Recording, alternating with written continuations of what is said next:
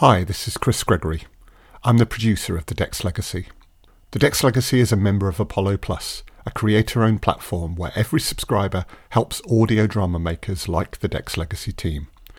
Subscribers get to listen ad-free to their favourite drama and fiction shows and gain access to exclusive bonus content. Join Apollo Plus by downloading the Apollo Podcasts app or going to apollopods.com. We'll post a link in our show notes. Now please enjoy this episode of The Dex Legacy.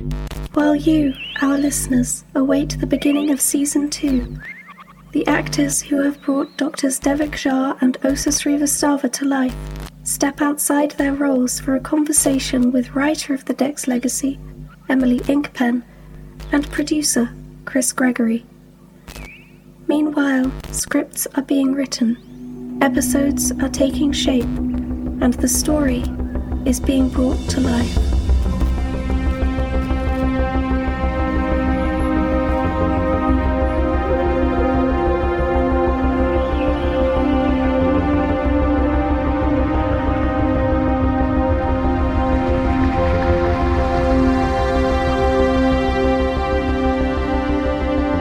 Thank you for joining us for our first bonus edition of The Dex Legacy, in which, well, let's be honest, we're not sure what's going to happen, but I suppose if you're hearing this, it wasn't a complete disaster. My name is Chris Gregory, and I'm the more genial and less psychopathic alter ego of Nathaniel Dex. And I'm joined by our writer, Emily Inkpen. Hello, Emily. How's your day been? Well, I've been working. I finished work approximately 11 minutes ago and just about had enough time to open a glass or, well, uncork a bottle of wine. And Now I'm talking to you lovely people. So, yay. Fantastic. It's a very warm day here in England. And as pale Brits, we're not used to this sort of thing. So do please bear with us. I have iced tea in a Dex Legacy mug, which is probably, wrong etiquette-wise, but there we go. And we are joined by two of our brilliant actors today. Lewie and Annika, would you like to introduce yourselves? Who's going to go first? Annika. Sure thing. I'm Annika Kordes. I'm playing Osa, the lovely Osa. And I'm really looking forward to having a good chat with you. So I'm excited. Excellent. Thank you, Annika. And Lewie. I'm Lewie Watson. It feels weird saying both names. I've not done that since school. That's a bit about me. I play Devek, and I'm looking forward to getting stuck in. Excellent. And thank you so much to both of you for joining us for this chat. And as well as being warm here in the UK, there's also been some big news because Boris Johnson has resigned from his office as Prime Minister. And Lewie, I know you're a big Boris fan, so I wonder if you'd like the opportunity to pay your own special tribute to him. Yeah. It feels like, 4th of July was not that long ago, right? So, like, as a Scotsman, this feels like the precursor to ours. It's quite nice to see the union disintegrating. But yeah, cheers, Bojo.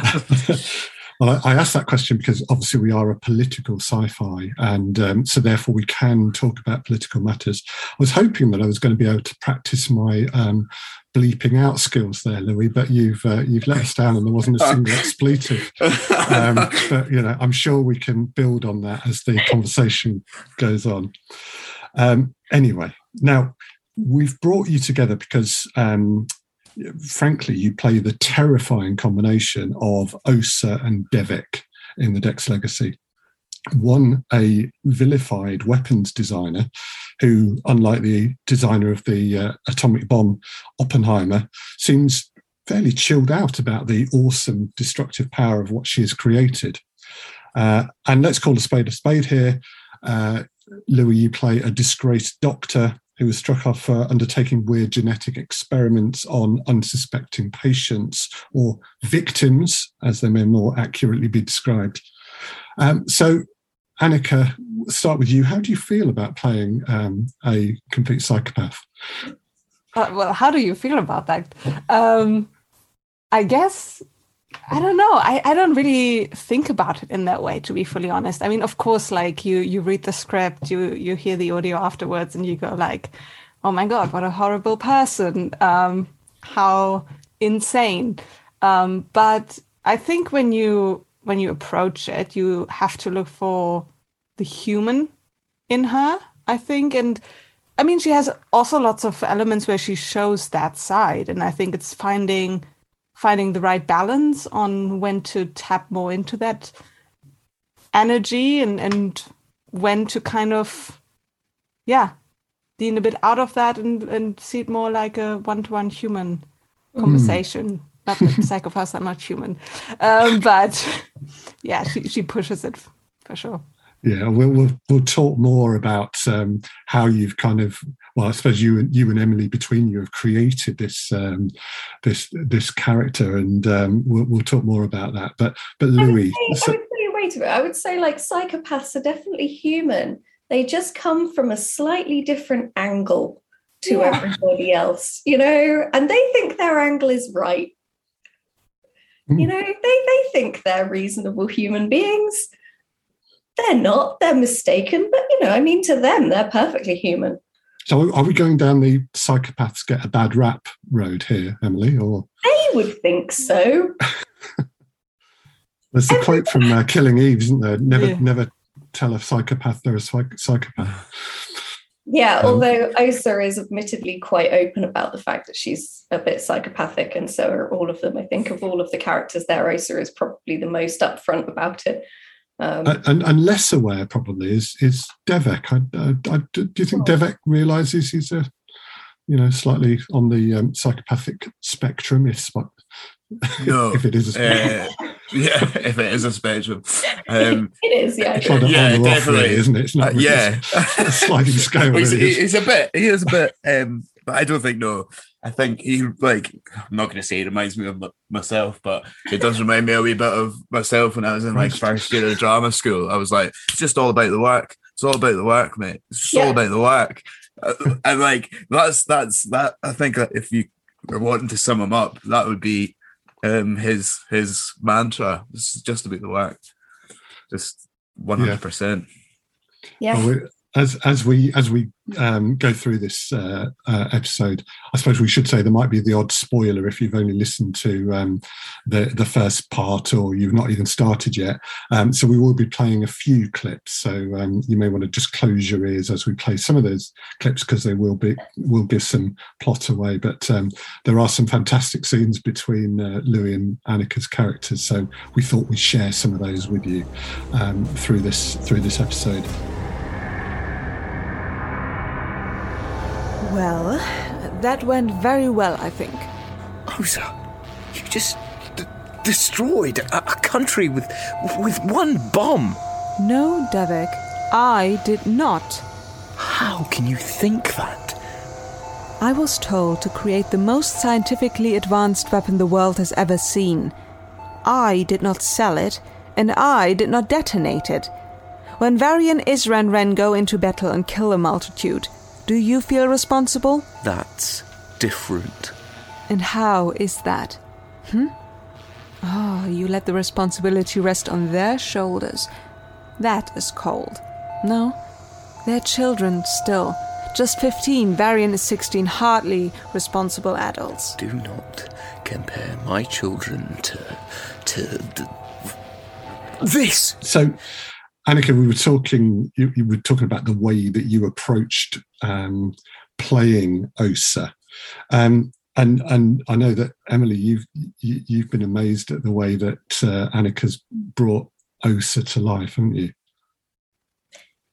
Yeah, I mean, if I say that in book one, which obviously I wrote book one, and then the audio drama is a prequel series, Osa wasn't actually in book one at all.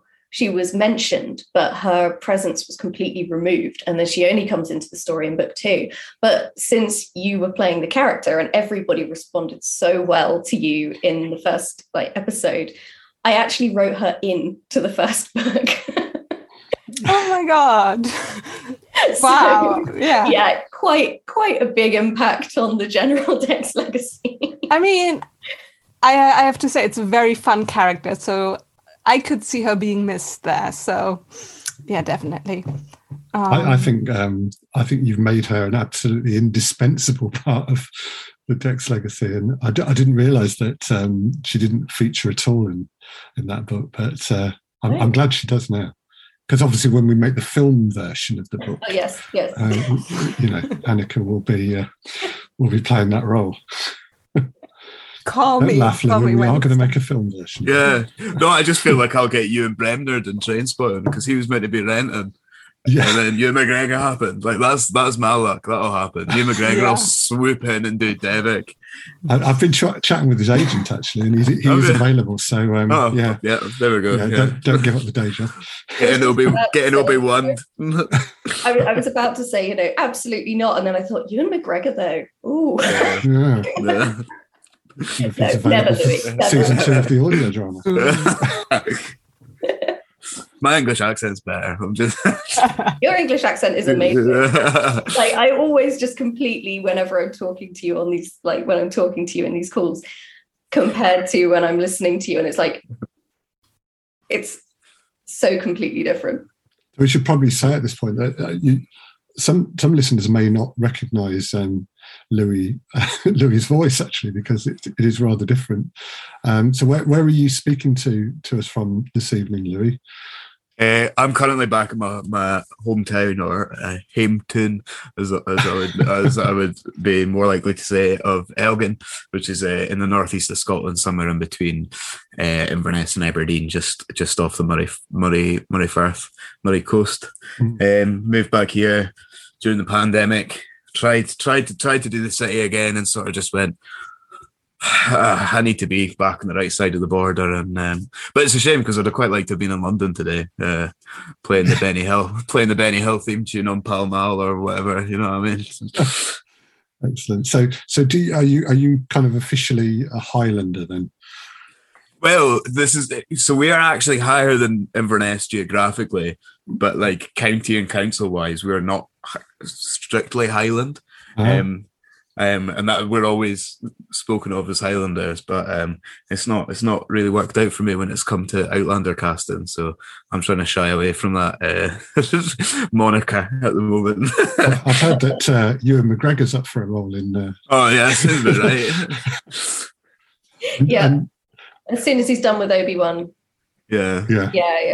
Kenobi. I'll do Obi-2. Don't worry, I'll be Obi-2. It's fine. Yeah. Obi-2 Kenobi. Yeah. little known twin brother they never talk about.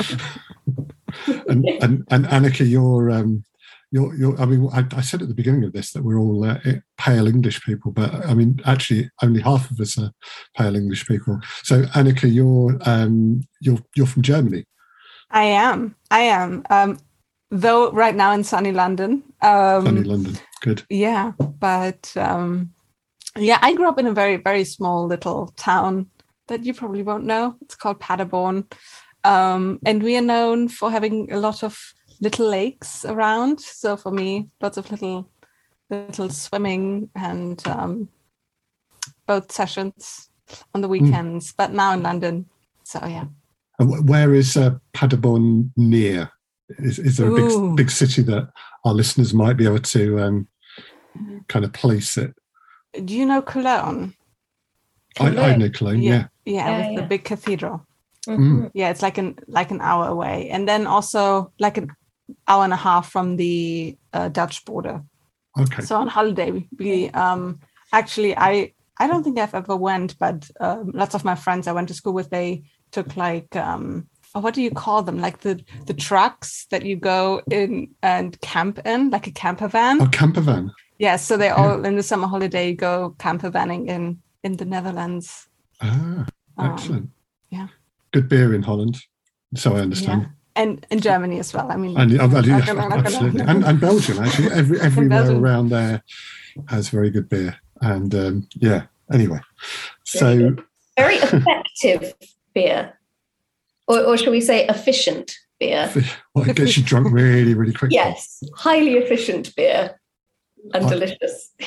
I once went on a hockey tour in Holland, and I don't remember anything. I think there were some matches, but possibly. I don't know. Some smell. Yeah. Possibly, yeah. So Emily, I wanted to ask you, I know that you said, you've already referenced actually writing Osa into book one, where Osa wasn't there originally, but I think you've mentioned that you've had the voices of our actors in your head while you've been writing the books. So how does that work then as part of your writing process? It's so not so much the books, because they were all written once we'd already sort of started work properly on the audio drama, but after episode 1 and 2, and I was still writing the later episodes, it's really weird when you guys are in my head, because I do sort of, it's when you've got the voice in your head and you're writing, and you can sort of get the sort of meter right and everything, and how they talk and everything, and the patter, you can kind of hear it, and it sort of feeds into how you write. But yeah, with having your voices in my head while I was doing it, it was actually really helpful, because there was something really I could anchor onto. And I think, part of it, if, Lewie, for instance, you brought a certain energy to episode 1 that, when I was writing other episodes, I was like, okay, so we're going to hear a bit of that, Lewie. But then there was a moment in episode 3 where you had a good long speech that was in a very different tone. And I remember writing that and thinking, ooh, I wonder how he's going to do this. I was very excited to hear how you would just sort of like slightly alter the way you did that. And it was when you were talking to the kids. And you were talking to the kids for the first time, because we've never seen the adults interact directly with them before. And I found that very exciting and really interesting to sort of what to write, anticipate, and then hear. Actually, I've got a question for you related to that. Like, did you have to think about that? Was that something that came quite naturally to you when you were reading the script? Did you, how did that happen? I think it's interesting, especially because we record this remotely. You're not necessarily faced with the people that you're speaking to, so it almost makes it even more important to think about who you're trying to affect with what you're saying, or who's in the room. So that part of this way of working really helped the sort of change in tone and emphasis and pacing as well. And I think like really making sure that in this case it's a mic, but the children trying to affect them is sort of the best. I find the best way of going about it, and having met them by listening to it, that made it so much easier as well, because it wasn't a slow process before, but the first sort of 3 episodes we were really building something, and then we started to get momentum, I think. So that's definitely, it's been a really interesting way to work, and it's helped me. Like, I don't think I ever stopped learning as an actor, but like this has been an amazing project for really like testing myself. That's really cool. So did you like hear them when you were delivering it almost? Did you have like a picture of them when you were sort of doing that speech? Yeah, and I suppose it's quite weird because I know Kelsey quite well, because I was a year above her at drama school. So like it's quite easy to sort of have her in my bedroom. That sounds really weird.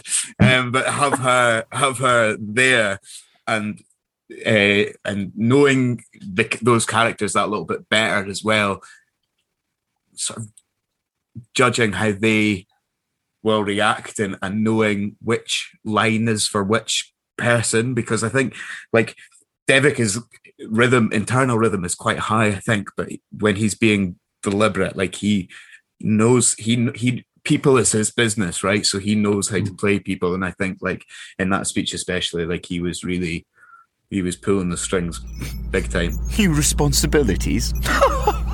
They're experiments, first and foremost. They're my life's work. He adopted them for me. I know this, Devek. But Nathaniel changes his mind when he likes. It sounds like you're getting an army to play with. You should be happy about that. At least. I'm happy to have the army. I just don't want those three leading it. What else would they do? They would stay here, in the lab, where I can keep an eye on them. I would use them to perfect my treatments, then roll out universally adapted versions of those treatments to the rest. As specimens, those three are far too valuable to risk.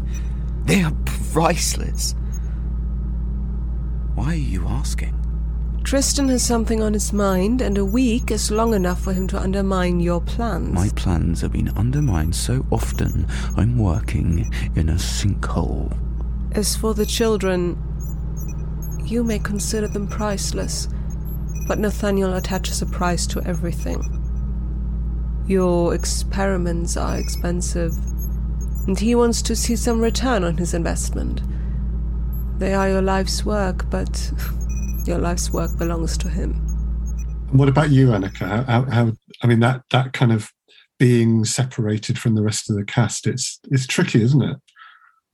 Yeah, I don't know. I think really interesting to hear your process, Lewie, because I felt mine was quite different. Like I did kind of the opposite. I really tried to distance myself from the recording and just imagine, of course, like doing the work, like who are you speaking to, like as you said, like being specific, but kind of just embracing maybe that psychotic energy of, but you are in your own head. So kind of just testing, okay, how far can I go with a sound, or how far can I go with a word or a sentence? I don't know, because maybe it made it, I mean, I didn't know any of you before the recording, so I didn't have like any like recalling in that sense. But I felt like I didn't know the voices enough to be able to predict a reaction or something. So I just tried to kind of embrace the mental internal maybe world that she has created for herself. I think that works really well though, because obviously Osa is often on the outside of everybody else. Like in the conversations, especially like there's one later on where you are very much Osa is very much sort of out, like it's when they're talking about Varian and his potential having a child and the fact that he's going to be completely removed from that situation, and Osa is completely outside of that, and all of the people like Devek and Tristan and Nathaniel are all on one side in it, and Osa's character seems to be completely removed from it and just saying, wait, what are you even saying? This is ridiculous. You know, how can you be talking like this? And yeah, so maybe actually that feeds into that kind of separation almost, like you know, but at the same time you do sound completely in the moment. But yeah, it's interesting. Thanks to the great editing of Chris. But stop it. I also feel like it's about like what these characters seek, and I mean I can only speak for Osa, but I feel like she's like with how she's looking at the children and the others that she's surrounded by, like she's always seeking for a connection in a way. And yes, they give her recognition for what she's built, but not maybe as a human being. And I think having that separation in a way kind of worked for her in that way. I think you just demonstrated that you thought about this way more deeply than any of the rest of I just made that up. No, it's true. Yeah, absolutely. I was going to say, actually, I'm just picking up on something you said there, Annika, and actually you referenced as well, Lewie. You know, when we did those first couple of episodes, we didn't know there were going to be any more. It was all quite experimental, I suppose. But you've been remarkably consistent in the way you've played the characters from that first episode through to the last one. So are you always referencing back previous performances, or do you just feel you got that character in your head and then were able to just carry that through? I think when I was auditioning for Devek, we sort of spoke. You gave me a brief sort of outline of the character, and then we spoke about Boris Johnson. It keeps coming up, man. The boy's resigned. You're obsessed. I know. Who's that? Who is he? Where did you find him? He used to be the Prime Minister. Oh yeah. And then we sort of spoke about David Tennant's Doctor Who, and that was like my doctor. Like I was the right age. I was like, oh, he's a Scottish dude. Like knowing that I wanted to be an actor at that time as well. So like that's always sort of, I'm not doing my impression of it, but I always sort of come back to that sort of energy, and also to a certain extent his philosophy as well. But also I will listen to the older episodes just to sort of be like, yeah, that's just to hear even the vocal placement, because that can so easily go if you're not doing it day in, day out like you would in maybe like stage or film or whatever. A proper production, you mean? No, just like on tour or something. Came out. I mean, yeah. Oh, imagine a Dex Legacy tour coming to a theatre near you. Yeah, or various icons, live recordings. Yeah. A stage version of the Dex. How are we going to do the Heaven One airship and things like that on stage? Anyway, we'll come. I'm sure we'll find a way. Challenge. It's good. It's a musical, obviously, right? Yeah, naturally. Yeah. We can have an inflatable, couldn't we? Inflatable airship. Just anyway. play it around the audience. Yeah. Yeah. Just imagine it's really big. The drummer from Motley Crue. Yeah. Exactly. Let's think small. Yeah. Exactly. Emily, you were going to ask a question about physicality of acting, weren't you? Yeah, because when you're getting ready to do a sort of live show, obviously, and when you're going into rehearsals and everything, acting is a very physical thing, and there's warm-ups and things that you do, a lot of them very physical, when you're about to go on stage. And I was wondering, actually genuinely wondering about whether or not any physical warm-ups happen when you do audio work, or whether it's a completely different way of working. And I don't like, because you sort of see in Lord of the Rings special features, which obviously I have watched because I'm a massive nerd, but Andy Serkis, who was doing when he was doing the performance of just the audio, he was using his body, and they were saying, well, we had to put him in the actual film because he was so physical in the audio recordings that it was like he was in it anyway. So yeah, I was just wondering, how much of that do you guys do? Yeah, start with Annika. Let's go with Annika. I can give you like that's what you want to hear answer. Like, yes, I'm always fully warmed up. And then the realistic answer, which is like maybe like 80% of the time I do my warm up, and then the other 20, it's like, okay, let's keep going. I don't know. I think I have my setup, and I always like there's always something physical you do, like whether that's a relaxation. For me, I think it's more relaxation to open up all like the spaces so that you can just be free and in the moment, and the voice can come out as you want it, and it doesn't crack, or so that you're in control of your voice, basically. But I feel like maybe for Osa more so, because she's very like held. There's something very like statuesque about her. I actually didn't need a lot of movement. That's not to say maybe for another character I would take more space. But I think for Osa it was something actually very still, I found. So yeah, there's not really an Osa fight scene or a scene where Osa's running or anything like that. So maybe we should write one into season 2. Osa does not run. She floats. Osa programs missiles to go very fast. Osa does not need to run. They go fast so she doesn't have to. Yeah. How about you, Lewie? Yeah, like there's the like not technical things but practical things, like I've got quite bad hay fever, and so like making sure like my it's quite bad today. I'd maybe you won't be able to hear, but making sure like sinuses, throat are clear. Also for me, like working in the accent, maybe like the couple of days before, I'll just sort of practice it, and just to make sure I don't drop any sounds, and then make sure that I've got the articulators going, because I don't really use many articulators in my everyday accent. So making sure that they're nice and crisp. And then for the actual recording of it, like my setup is under a bed sheet, so I've got to be quite still, which is really good for me as an actor, because my biggest note always is like, it's too much, man. Just rein it in. It's like working with the Tasmanian devil, like, whoa, bro. Like, so like having that sort of enforced stillness is really good for me. And like, if I ever get to be on stage again, like that'd be nice. But it's definitely gonna inform that work a little bit as well, which is exciting.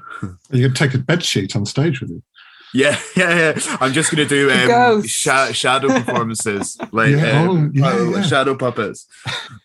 They won Britain's Got Talent once, didn't they? Like they're cool. They're still cool. Yeah. Just style it out, yeah. Yeah. Obviously, Emily, you're as well as being our talented and imaginative writer, you're also in it as well. What about you? Obviously we put your voice through a voice synthesizer? Yes. But you're still very much recognisable, I think. What are your warm-up techniques? And like Lewie, I am. Well, I wouldn't say I'm under a sheet. I'm under a duvet. Duvet fort. Yes. I call it a duvet fort. Really, the main fort bit is my own head. So I have to be. I do also have to be. You're a turret in the fort.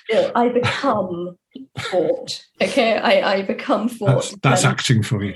Exactly, and because I'm also playing a robot, having that forced stillness. Yeah, having the forced stillness for playing this robot is actually quite good, and also because sometimes I hate the fact that I've written, like, I can write really long sentences and long lists, which are sometimes very necessary, but Auto doesn't breathe because Auto is a robot. So sometimes I really struggle with I have to really and I sing, I'm a classically trained singer, so I have to do this sort of like proper belly breathe and then like go for it on the proper vocal training kind of level to try and get this sound out, but with barely any breaks and no stopping for breath or anything like that. And then it's as though you have to avoid going at the end. And yeah, so physically it's more a case of staying very still, achieving vocal regularity, and breath would be the big thing. And not swearing at the neighbours. Not swearing at the neighbours. We have had some, obviously, listeners, you won't have heard any of this, but as the producer, I do get all the expletives between takes. And because I apply the voice synthesizer, I get the expletives as auto. So it's very amusing. And when we do a kind of outtakes reel one day, we'll share that with you because it is really funny. Not as funny as some of the other, Charlie's outtakes are fantastic. Yeah. But anyway, sorry. Love the outtakes. Yeah, all of the outtakes. We have a note. I always record at midnight, and my neighbour has a yappy dog. Lets their dog out every night at midnight for 20 minutes at least, and the swearing happens. I want to hear them now. I'm like, yeah. I'll send them over, Annika. For our ears only, I think. Just for now, anyway. Yeah, we are a family show. Actually, we're really not, are we? We're not a family show. Yeah, I was going to say, what kind of family? Yeah. Dysfunctional is the thing.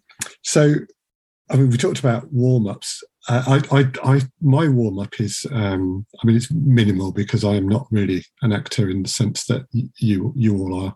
I felt I was I sort of agreed to be Nathaniel Dex in episode 1, thinking that would probably be about it, and that he wouldn't be appearing through the rest of it. But he does, and so I've had to do some title acting. Character. Yeah, the clues were there, weren't they? Didn't necessarily read them, but when you put it like that, Lewie. Yeah. Oh yeah, Dex. Yeah. But I sort of do this kind of a singing warm up that I've heard people do, which is basically trying to say pepperoni, macaroni as quick as you can, and that just gets the tongue going a bit, and then mozzarella, gorgonzola, and just so on. Mostly Italian foods, and it just gets your tongue moving. And so it's not a very vegan warm up. I will say that. No. It's more carnivorous, I think. Devek, what are your thoughts? You know my viewpoint. Their use goes far beyond military purposes.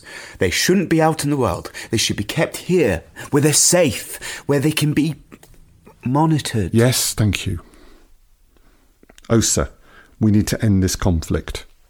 Any ideas? Oh, my department is missiles and guns. I cannot do much more because we are required to avoid disturbing those delicate mountain ecosystems our client keeps talking about. There was something you made last year, wasn't there? A very accurate remote missile. So, what of it? Would that upset the ecosystem? It is still a bomb, Devek. It is designed to destroy life. It will not please the ecosystem. Had either of you done any voice acting before the Dex Legacy? I think you've both done bits and pieces for alternative stories, hadn't you? Had you done anything before that?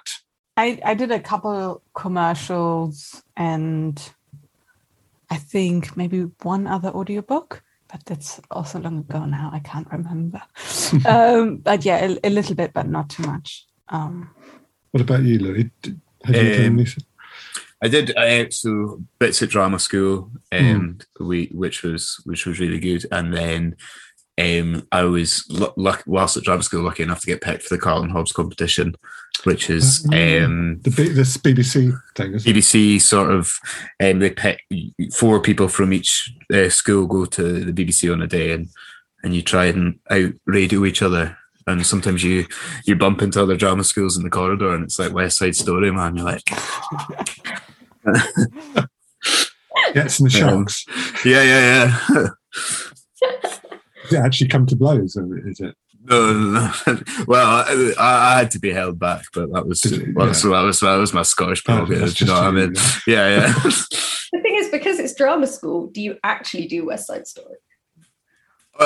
I'm tone deaf, so I wouldn't have been cast in West Side Story, but definitely my ear could have done it. They were well musical. Well, if you're tone deaf, that's the musical version of the Dex Legacy Scupper. Yeah. Ewan McGregor's available. Well, Ewan McGregor can sing. We've all seen Moulin Rouge or whatever it is. We'll get him to be your stunt voice, Lewie. Yeah. I'm sure he'll be stoked for that. I'm really good at miming. I used to air guitar in the mirror all the time. Didn't we all? Yeah. I say used to. I know. I was just thinking. It's not that far. Yeah. Like last night. Yeah.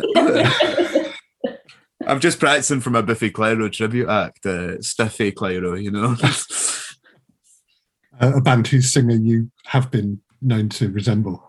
Yeah, we're trying my best. Annika, are you a big air guitar fan or heavy metal or anything like that? I mean, you can get me with some classic rock, but the heavy metal is I have to pass. What about singing? I mean, when we take the musical of Dex Legacy out on the UK tour, I mean, is Osa going to have her own numbers? Do you think? Or? I mean, if she likes some jazz, we can sprinkle that in. But besides that, let's keep it on the down low. I think she might have a cold that day, so just make it really husky. know. I think that could work. I think Osa doing jazz could work, actually. Osa scatting, man. Yeah. Scatting I with wanna hear Otto. that. Scatting with Otto. Osa and Otto on a duet.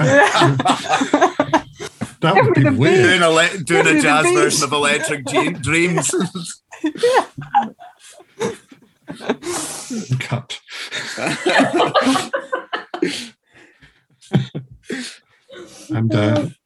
And here we are with that version of Electric Dreams.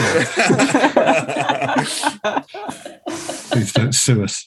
So, just trying to be relatively serious for a moment. So, if there are any actors listening that were thinking of getting into voice acting, what give us a top 3 tips for people wanting to do a bit of voice acting.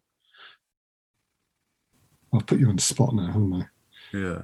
Silence is great for radio. I think you have to take risks. Like, don't be afraid to sound silly, and also don't think that what you hear is not what's cool for the character or whatever you're doing. Like, it might work perfectly, but you think, oh my God, how do I sound? So yeah, just have fun with it and not be afraid. Yeah. One thing you always do, Annika, you do quite a few takes, don't you, of each line? So I always have so many options. That's probably quite a good tip, isn't it, for voice actors? Give the director as many options as you can, and they're all. I mean, we always listen through. I say we. Emily always listens through to all the lines and suggests which one, and it's so usual that you'll give us like 5 or 7 takes, and it's kind of like any of them really. They're all brilliant, and so yeah. Yeah, So, I always I go first and I listen to them all first, and I sort of go, okay, one. Underneath, I put the numbers. I go 1, 2, 3, and they're the ones that I like. So I list them. Sometimes it's 2, 4, and then that's it, or something. And often with all of you, actually, there's moments where I'm like 1, 2, 3, 4, 5. Yeah, and then I just go, any of them. I just get any written in the margin, and it's like, well, thanks for narrowing that down for me. Yeah, how do you? Sorry, and then we can get back to the other question. No, How do you decide on like how to put like what take gets selected? Because I guess if everybody gives different versions, then the story could go anyway. Like. Well, in so many different directions. Yeah, I mean, we could probably do 3 or 4 different versions of every script using the alternate takes, and it would be subtly different. But generally, what I go with, I mean, if Emily says it's got to be take 2, I'll generally go with that. But what I'm trying to listen to, because I'm slightly scared of Emily, because I think she'll get another producer or recast Nathaniel Dex. Oh yeah, at this stage, that's a really sensible. Roger Moore, for example. She's talked about getting Roger Moore in. Anyway, so what I generally will do though is go, what's the best follow-up to the line before? So it becomes this kind of chain, and then the next one will be what's the best response to the line we've just picked, the best response to the line before, and so on and so on. And it kind of just stacks like that, really. And hopefully it sounds. Listeners will be able to tell us this or not, but hopefully it sounds like we were in the same room, all speaking. Whereas we actually weren't. So I don't know. I mean, your mixing for that is amazing, especially with you two when you're having a conversation in the thing, like when I'm listening to it. And then I have to remind myself that you're not actually talking to each other live. You are like you were recording completely separately. And that just every time I realize that, it's like a moment. Yeah, I mean, when it comes to selecting lines, I know all of the characters inside out. I've spent 500,000 words with these people. I know them, and I do have an idea of what they would sound like when they're delivering certain lines. And there are moments where I'm sort of listening and I'm like, and then I'm like, yes, that one is exactly right. And sometimes when I'm listening, I'm like, and then I'm like, ooh, interesting. That could work. And there are some times when I'm listening and then I'm in the middle of drinking some wine and I almost snorted out of my nose because one of them has done something absolutely brilliant and hilarious that I didn't see coming at all. And I'm like, yeah, we have to have that in. Yeah. Lewie, you're very good at that. We have to accept that the children might value one another more than they value Dex Island. Then why lie? Oh, I don't know, Tristan. Devek, Isra has cut her arms and legs on her bindings. There's blood everywhere. She's fine, Oza. I'll have to teach them the right way to escape them for future kidnappings. Kidnappings by us or by others? Others. Lewie, have you got any tips for budding voice actors? So if you and McGregor, for example, wanted to get into voice acting, what would you advise them? If Ian McGregor's looking to do it, I'd say don't, please. But anybody else, I've spent so much time being afraid to do something because I was like, oh well, I don't have the kit, or I don't have this thing. Like, kit is important, right? But like, I did my first audition for Alt Stories on my iPhone. Right, we're all doing self-tapes. Well, I certainly am doing self-tapes on my iPhone. You don't need an SLR. You don't. If you want to do something, you see an opportunity or an audition, just record it on anything. Like, I wouldn't recommend auditioning via Smoke Signal, but give it a bash. You know what I mean? But just take that risk and put your voice out there. Like, you might not be right for that specific part that you've gone for, but they've heard your interpretation. They've heard your voice, which is always a good thing. And then if you ever come into a bit of money, or if you have a birthday coming up, look into mics. Do make that purchase, but don't not do it because you think you don't have the equipment, because we're all walking around with smartphones or laptops. We've all got the equipment. We've all got the equipment, and for the most part, we've all got voices as well. So just use it. Don't be afraid to. Don't be. That's your main bit of kit is you. So just use the kit that you've got. You know. Yeah, absolutely. I seem to recall we cast you in something based on an iPhone audition. Yeah, and it was just after lockdown. The first lockdown had started, and we had to get a microphone. Try and locate the last microphone on Amazon, because everyone had decided they were going to do it from home and get it up to you. So so it worked in that circumstance, didn't it? Yeah, absolutely. Yeah. So I wanted to ask both of you, really. I mean, go back to before you went to drama school. I mean, how did you, or when did you decide that you wanted to be actors professionally? Go on, Annika, you go first. I mean, I was really lucky that where I grew up, we had like a theater, and they did like a youth program where you, for a whole year, like you would start in the autumn and then develop a play, rehearse once a week, and then put it on, I think, like summertime. And I did that for like when I was 12 or 13 till the end of school at 18. And I was really like glad that I had that opportunity.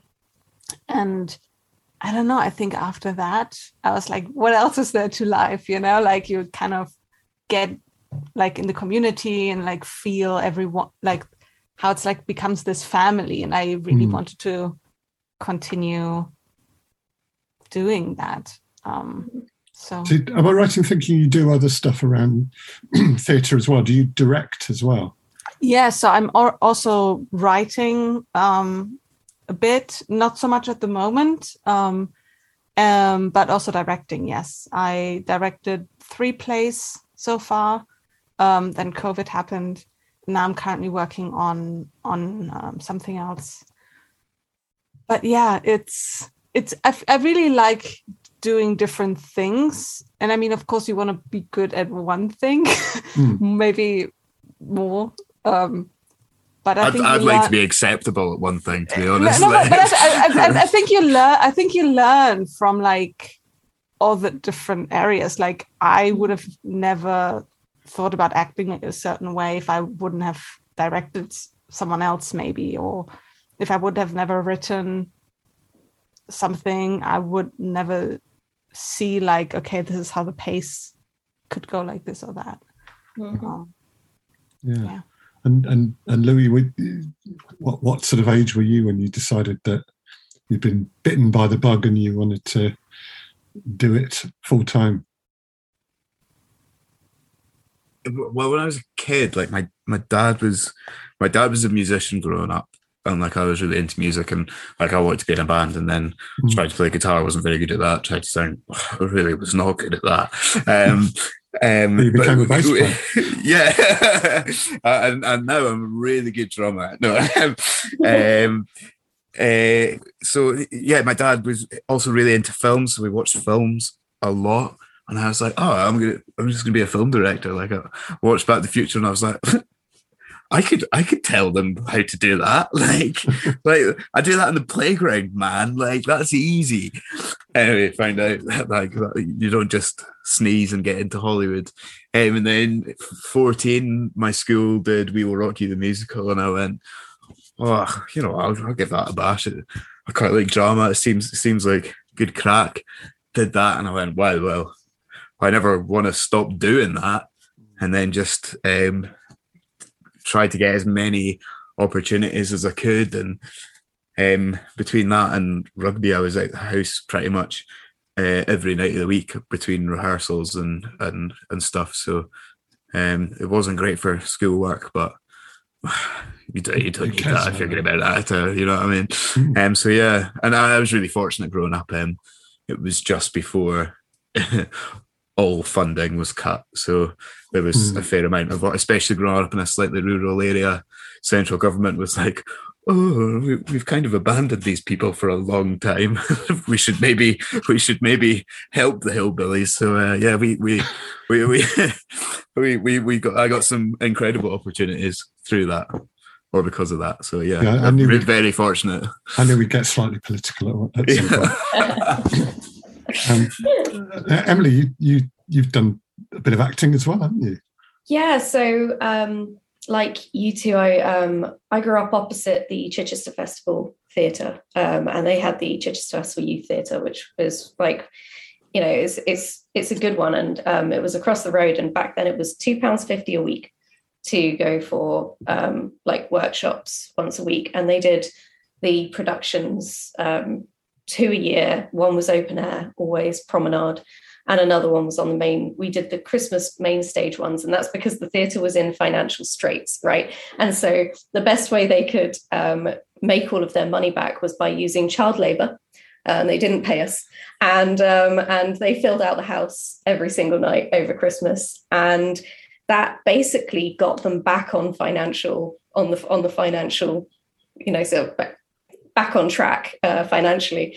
And so yeah, I was very happy to be part of that child labor exploitation, and did a lot of that. And it was from the age of about 12 until 17, 18, and I really wanted to be an actress for a very long time, but my parents were very much on the plan B sort of side of things.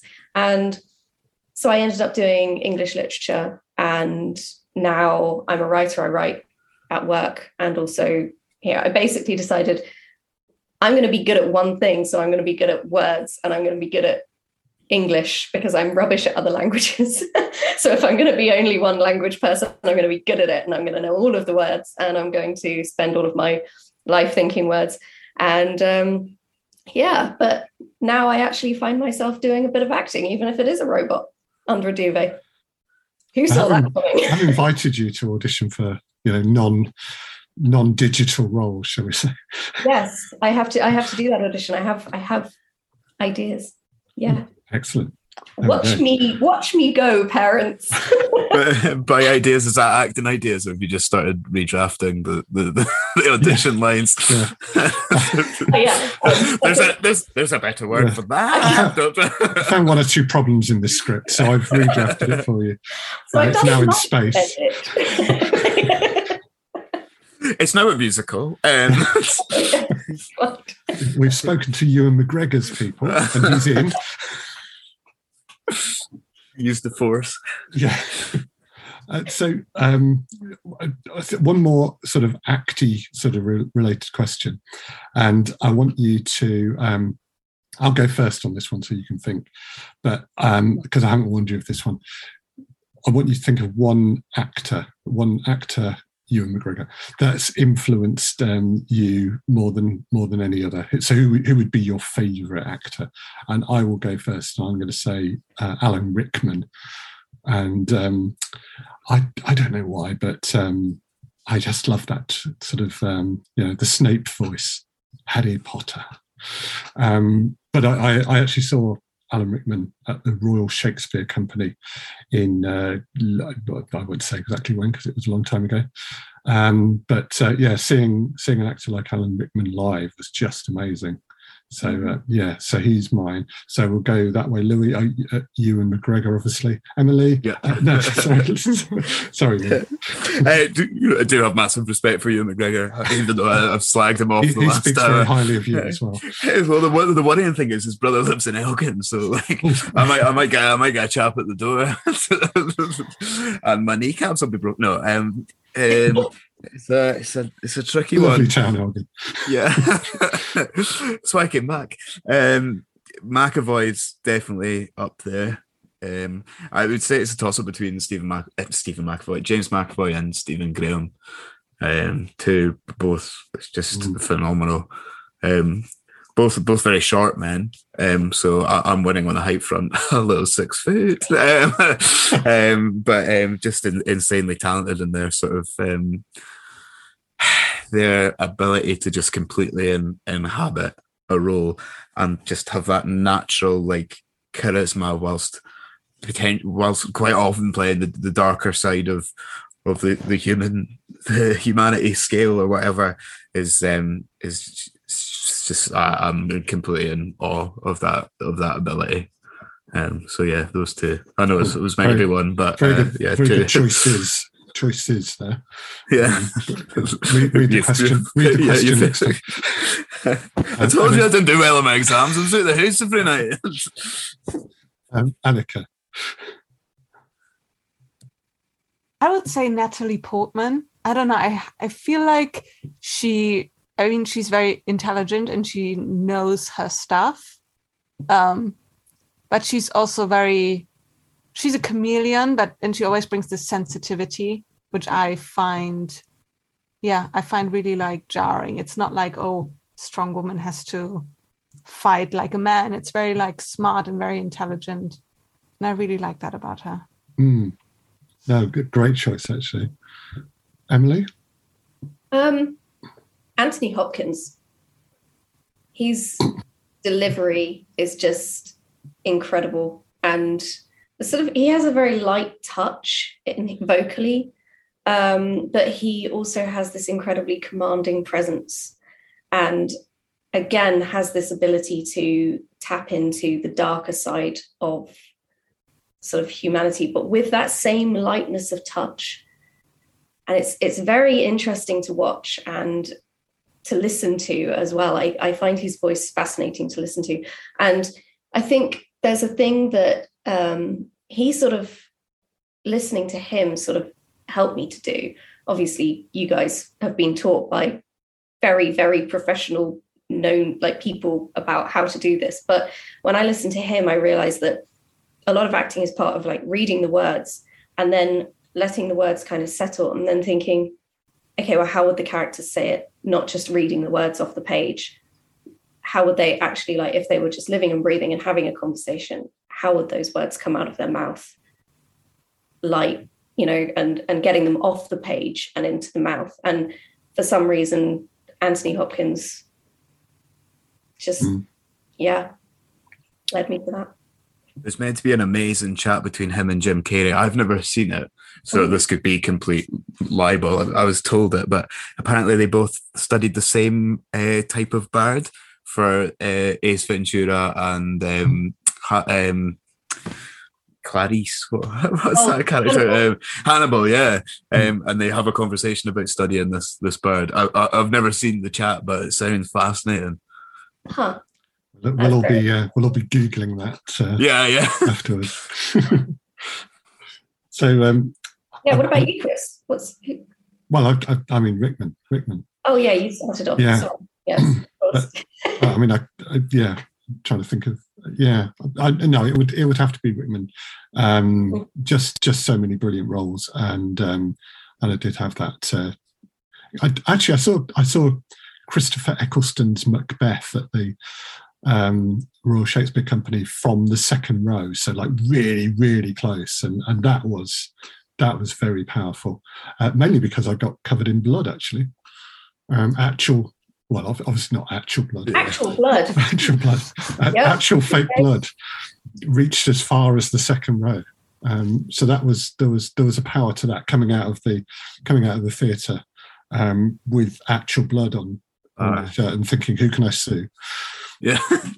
Where do I get my refund? Yeah, the shirt costs $12.99. Go full Karen at the RSC. Yeah. Do it. Yes. I'll send you my bill. Yeah. I would say Olivia Colman as well, just to sort of address the gender balance, because I said two men and realised actually there's so many women out there that are phenomenal, but Colman, man, that Lost Daughter, I watched that recently. Yeah, it's fantastic, wasn't it? It's sort of, it went, because it came out around Christmas, right?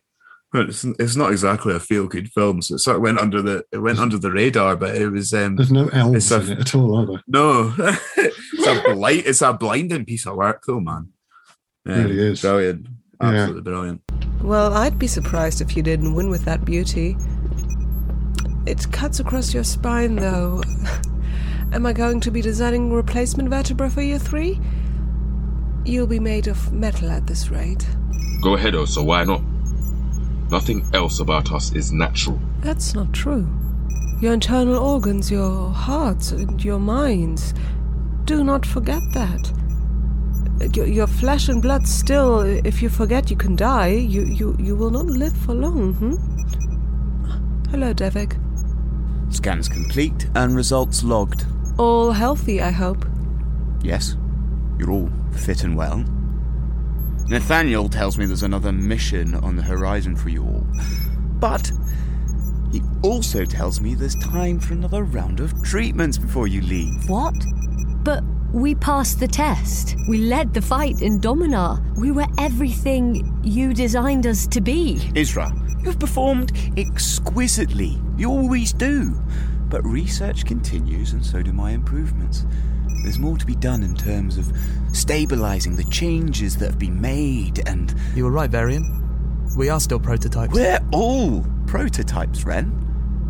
I test myself and test myself and improve all the time. I will never consider myself finished. And as far as I'm concerned, you 3 will never be finished either. Ren. We need to move on from acting, because there was one particular question that Emily had written. And I think it's really going to get to the heart of, so much of what it is to be not just actors, not just writers, but human beings, really. And Emily, what was that question? This is the soul question. And it is a soul question because it's sneaky. It sneaks up on you. The question is, what is your all-time favorite biscuit and why? That's a cookie for our American listeners. Yeah. So I'm going to start off with Annika, and think about this. This is the biscuit that you hold most dear.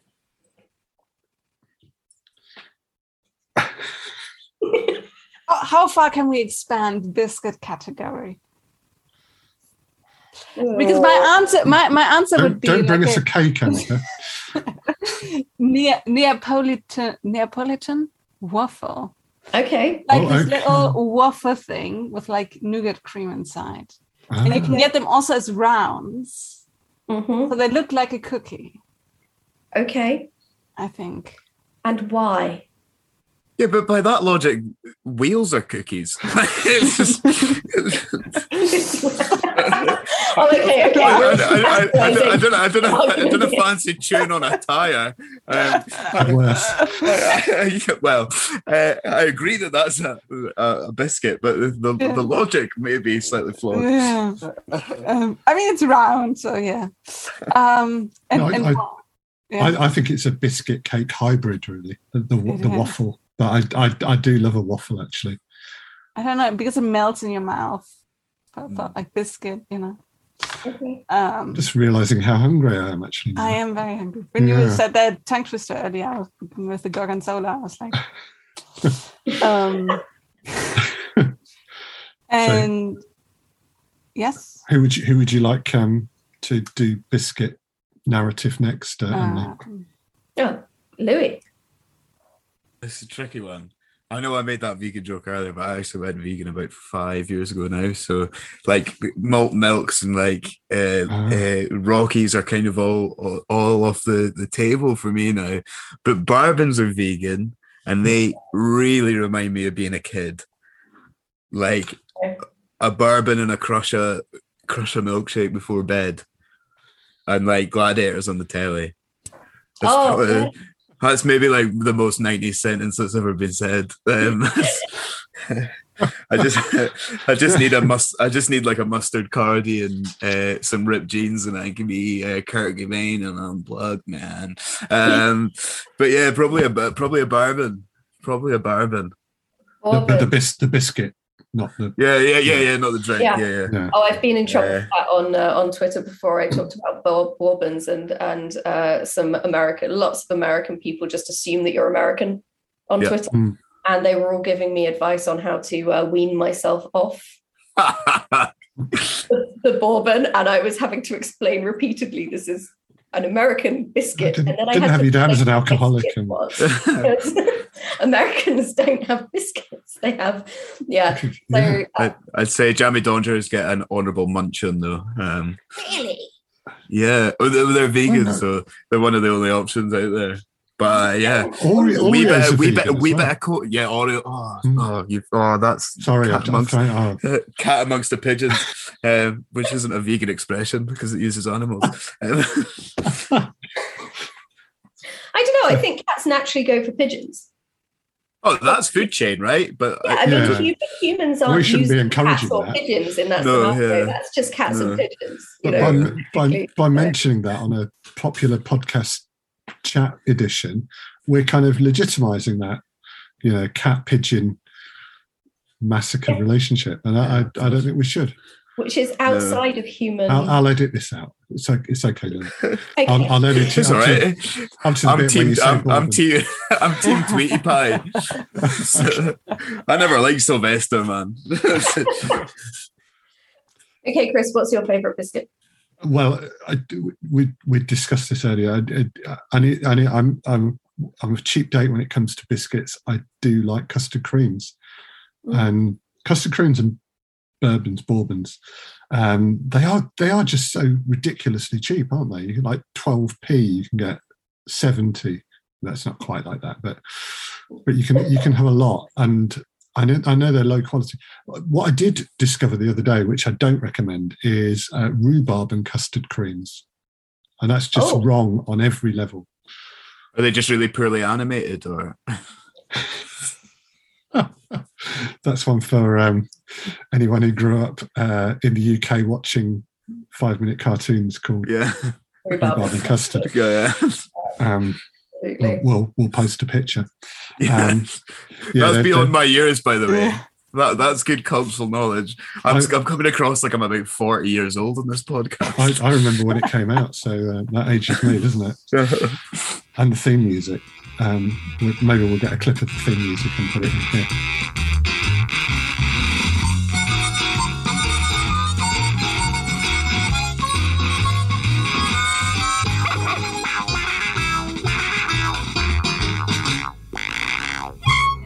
Underscore. Yeah, let's just devalue everything by doing that, shall we?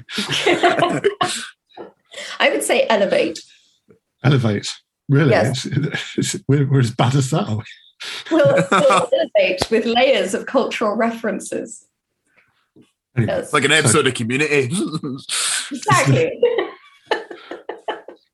So let's leave it. Let's leave it there on the biscuit front. So custard creams, but not rhubarb flavour. Not rhubarb. Emily, my honourable and learned friend, do you have any further questions for our defendants? Oh yeah. Just one quick one. What do you wish people would do or tell you when you're about to do acting? Like a direction. Sorry, that didn't come out particularly well. What's the one thing you wish all writers or directors would tell you before you record, except for how to pronounce the names?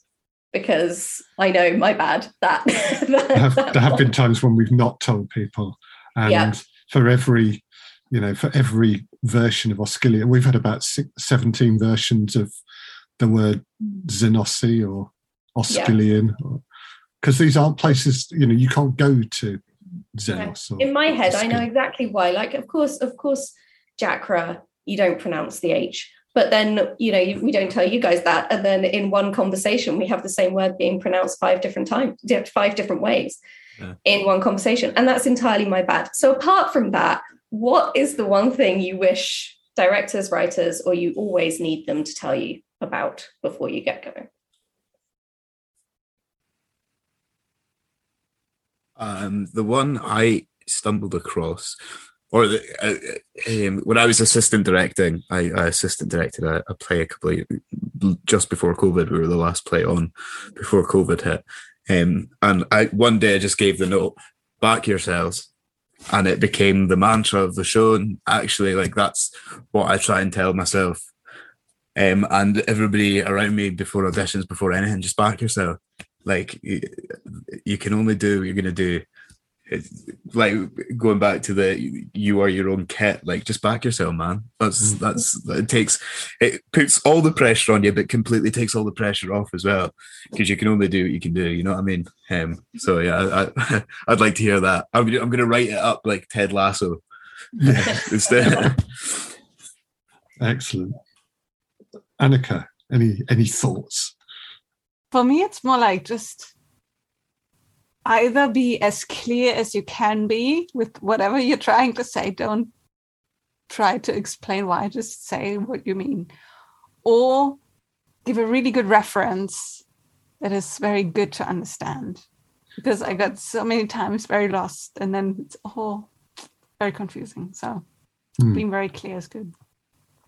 Yeah, clarity. That's the thing I always say, actually, to actors is, clearly in audio drama, all we've got is the voices.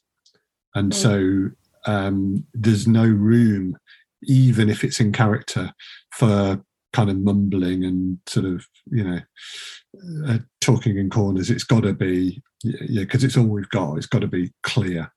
So that's the one thing I always say.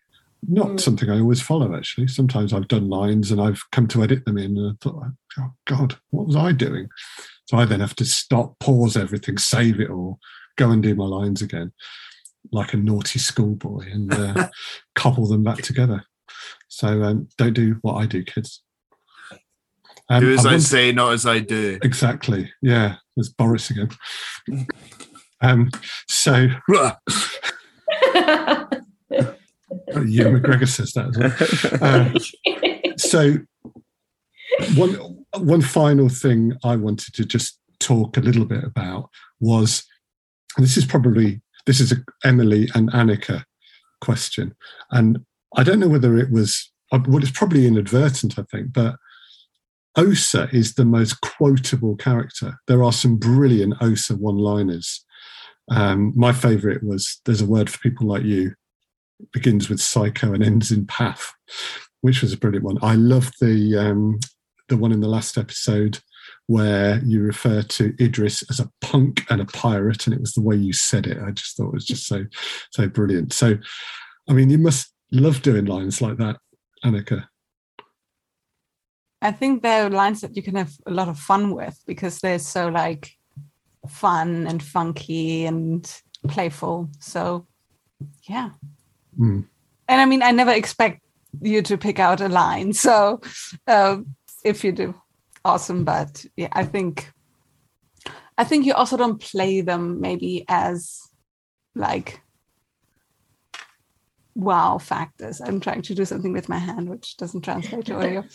Maybe that's the physicalization of what I'm recording. I'm sure the listeners could tell exactly. you were doing that. Yeah. So even if you have a line and you think this is just fantastic, you can't break character to like look at this line, listen to this. I'm just going to do this now. It's got to be natural, hasn't it? And yeah. Well, the delivery can't be any different, otherwise it would break it for the audience, wouldn't it? So the delivery has to be just as casual as everything else, doesn't it? And so I think the delivery for everything is just brilliant. But when you do get a line like that, it's just I just love it. I think I'm going to put a little reel of Osa one-liners together. In fact, if all goes well, you might hear it now. It is still a bomb, Devek. It is designed to destroy life. It will not please the ecosystem. I will not work with that man. He's a punk and a pirate. I think the words you're looking for are talented engineer and admiral of the Dex fleet. Idris. It's been a while, Doc. I'm here under orders. Yep, I've seen your designs. And we will be sticking to them. Sure, Doc, for the most part. No. To the letter, Idris. Very well. But I would not deprioritize it. We need them to trust us, Nathaniel. Threats and bullying only go so far. And they're getting older. Perhaps his past experiences have prepared him for this. Isra's reactions were off the charts until the agent strapped her into the chair. As soon as that happened, she seemed to calm down a little. I wonder why that could be. There's a word for people like you, Tristan. It begins with psycho and ends with path. Go to that airfield and bring this design to life. I want it. Fine. Go. Now. So Emily, when you're writing, I mean, are there particular characters you write for that you want to give them really good lines because you know that the actor will deliver them as well as Annika delivers those? Well, obviously I have a lot of fun with Osa's character, but mostly that's because Osa says all the things that I think people wish were being said. And one of the reasons for that is that Osa controls the missiles. She can say basically anything, and she's invaluable to Dex operations. So she knows that she would have to really, really, really upset Nathaniel for him to, sort of get her to clear off. So I think that gives Osa a lot of power, and also Osa is the most aware of what she is and what her colleagues are and what they're capable of. And so constantly poking fun at them a little bit and just always just sort of like telling them the truths that they are trying to avoid for themselves. And as a character, I find that very compelling. And obviously it opens up sort of the possibilities for great one-liners where she just sends a quip in the direction of one of her colleagues and just cuts through the bullshit basically of what's going on in a scene. And yeah, obviously the delivery makes that work. But as a character, as a device as well, I mean, from a technical point of view, Osa is brilliant fun in that absolutely context. Yeah. Cool. So really, really final question then. Have any sort of friends or family members listened to the Dex Legacy, and what was their reaction if they have? You are allowed to say nobody. My brother. Even say they thought it was shit. My No, my brother actually listened to it. I mean, most of my family is not English speaking. They understand English, they speak a bit English, but it's not their native language. But my brother listened to it and he was like, oh, the story is so cool. So I don't know how much he understood, but what he understood, he definitely loved. So fantastic. Okay, we'll save that as a review then. That's good. Thank you. My folks have listened to it, and I mean, nobody here has met my mum. But if you'd met my mum, this would be a very good impression. She'd be like, "What's this? It's very dark, isn't it, Lewie?" And that quote is pretty. But she says that about anything I've been in. I've done a panto, and she's like, oh, "It's a bit dark, though, isn't it?" Yeah. She's like, "Why do you always have to play the baddie?" She was like, "Nobody sees you in this one. You don't need to be bad." I was like, "Thanks, Mum." You should just kind of improvise and make Devek a really nice guy. Well, yeah, you'd want to go down the pub with, She keeps calling me Ewan as well. It's really weird. Is that right? So no change there, though. Yeah. Have you had any good reviews, Emily? I mean, that's not to say there aren't any good reviews. Anything quotable? Please, anybody out there? Just someone. No. My mum's classic review is it's a bit gloopy, and that's when things have got blood in them. Oh, okay, yeah. So what's funny with the Blood Road is that with the Dex Legacy is that she can imagine no gloop.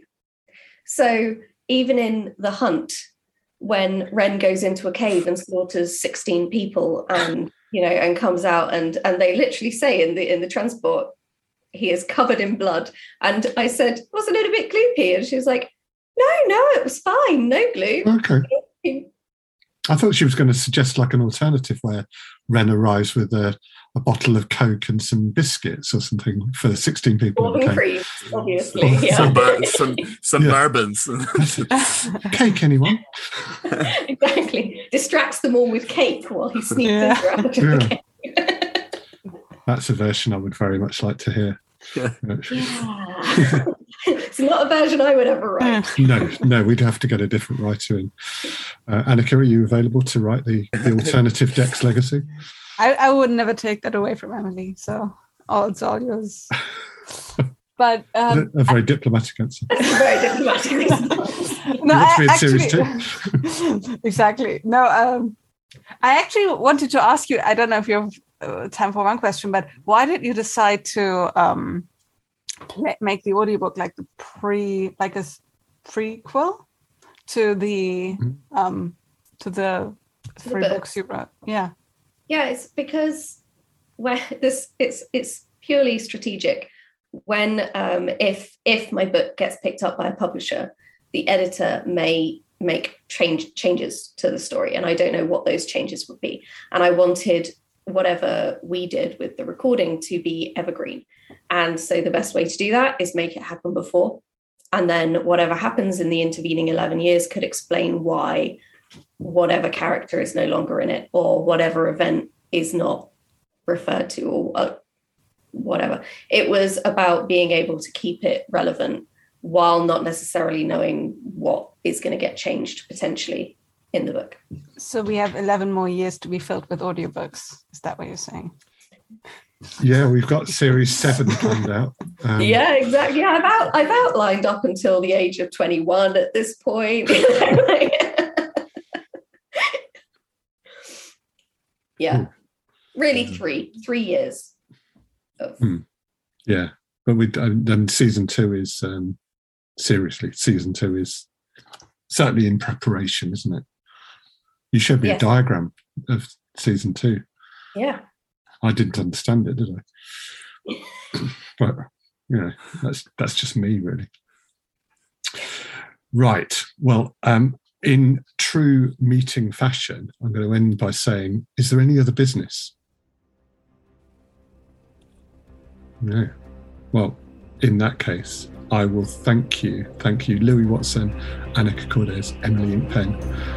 I've been Chris Gregory, and thank you for listening, and please listen and subscribe to The Dex Legacy if you haven't already. Thank you.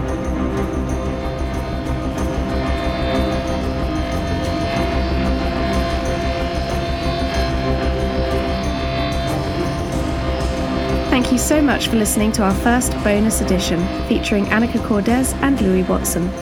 Annika and Lewie are actors with full home studio setups, so if you're an audio drama creator wishing to cast professional actors in your productions, please contact them. Check out the show notes to find out more about how to get in touch. We'll have more bonus editions of The Dex Legacy over the coming weeks. These will include more interviews with members of our incredible cast and full standalone bonus episodes. Please subscribe via your favourite podcast app to listen, and be sure to catch our new bonus editions as they drop. If you're a fan of fiction audio drama, we recommend you check out Apollo Podcasts, a platform dedicated to audio fiction. Download their app to discover more amazing stories and support their work, which includes promoting and helping to fund new productions. We'd like to thank our loyal listeners, but especially Patrick Smith, Twiglets Are Great to Eat, and Fraser Armitage for their support and love for The Dex Legacy. Your likes, retweets, downloads, and reviews are hugely appreciated. If you would like to support The Dex Legacy and help Season 2 become a reality, you can at ko-fi.com/The Dex Legacy Audio Drama. That's ko-fi.com. Direct links can be found at www.thedexlegacy.com. At thedexlegacy.com, you will also find scripts for every episode and interlude, so if you like to read while you listen, you can. There's also a page dedicated to the cast and a whole load of bonus materials. While there, it's worth signing up to the Dex Legacy newsletter. Between seasons, I'll be sending out bonus content giving you further insight into the characters and the world of SP714. We now have a full merch store, where you can buy a range of Dex Legacy-themed clothing, stickers, and mugs. You'll find this at our website at www.thedexlegacy.com. All proceeds will go towards paying our actors and crew through the making of Season 2, so you'll be helping the show and looking awesome all at the same time.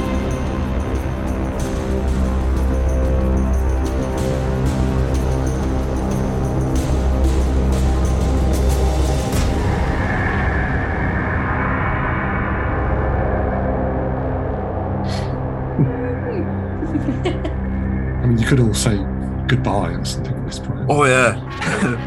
Just like silence. Oh, they've gone. They're in the bar. Yeah. Yeah. Okay, well, bye-bye. And yes, definitely listen and subscribe. Hear these amazing talents. Thank you for listening to The Dex Legacy, a proud member of Apollo Plus. Apollo Plus is a creator-owned platform where every subscriber helps audio drama creators like the Dex Legacy team. Subscribers get to listen ad-free to their favourite drama and fiction shows and gain access to exclusive bonus content. Importantly, for independent shows like ours, Apollo Plus helps us to generate revenue to cover our operating costs, meaning that we are much more likely to be able to generate more of the content you enjoy. 70% of the revenue generated by Apollo Plus will go directly to creators, meaning that you, the listener, will be able to enjoy more from your favourite drama and fiction podcasts. We're delighted to be alongside great shows such as Omen, Afflicted, Primordial Deep, Side Questing, and many others on Apollo Plus. It really is a great platform on which to listen to and discover audio drama, so please download the app and get listening if you haven't already. By listening through Apollo, you'll also have access to exclusive Dex Legacy bonus materials and episodes. You can download the app from the App Store and Google Play by searching for Apollo Podcasts, or you can visit apollopods.com or follow the link in our show notes.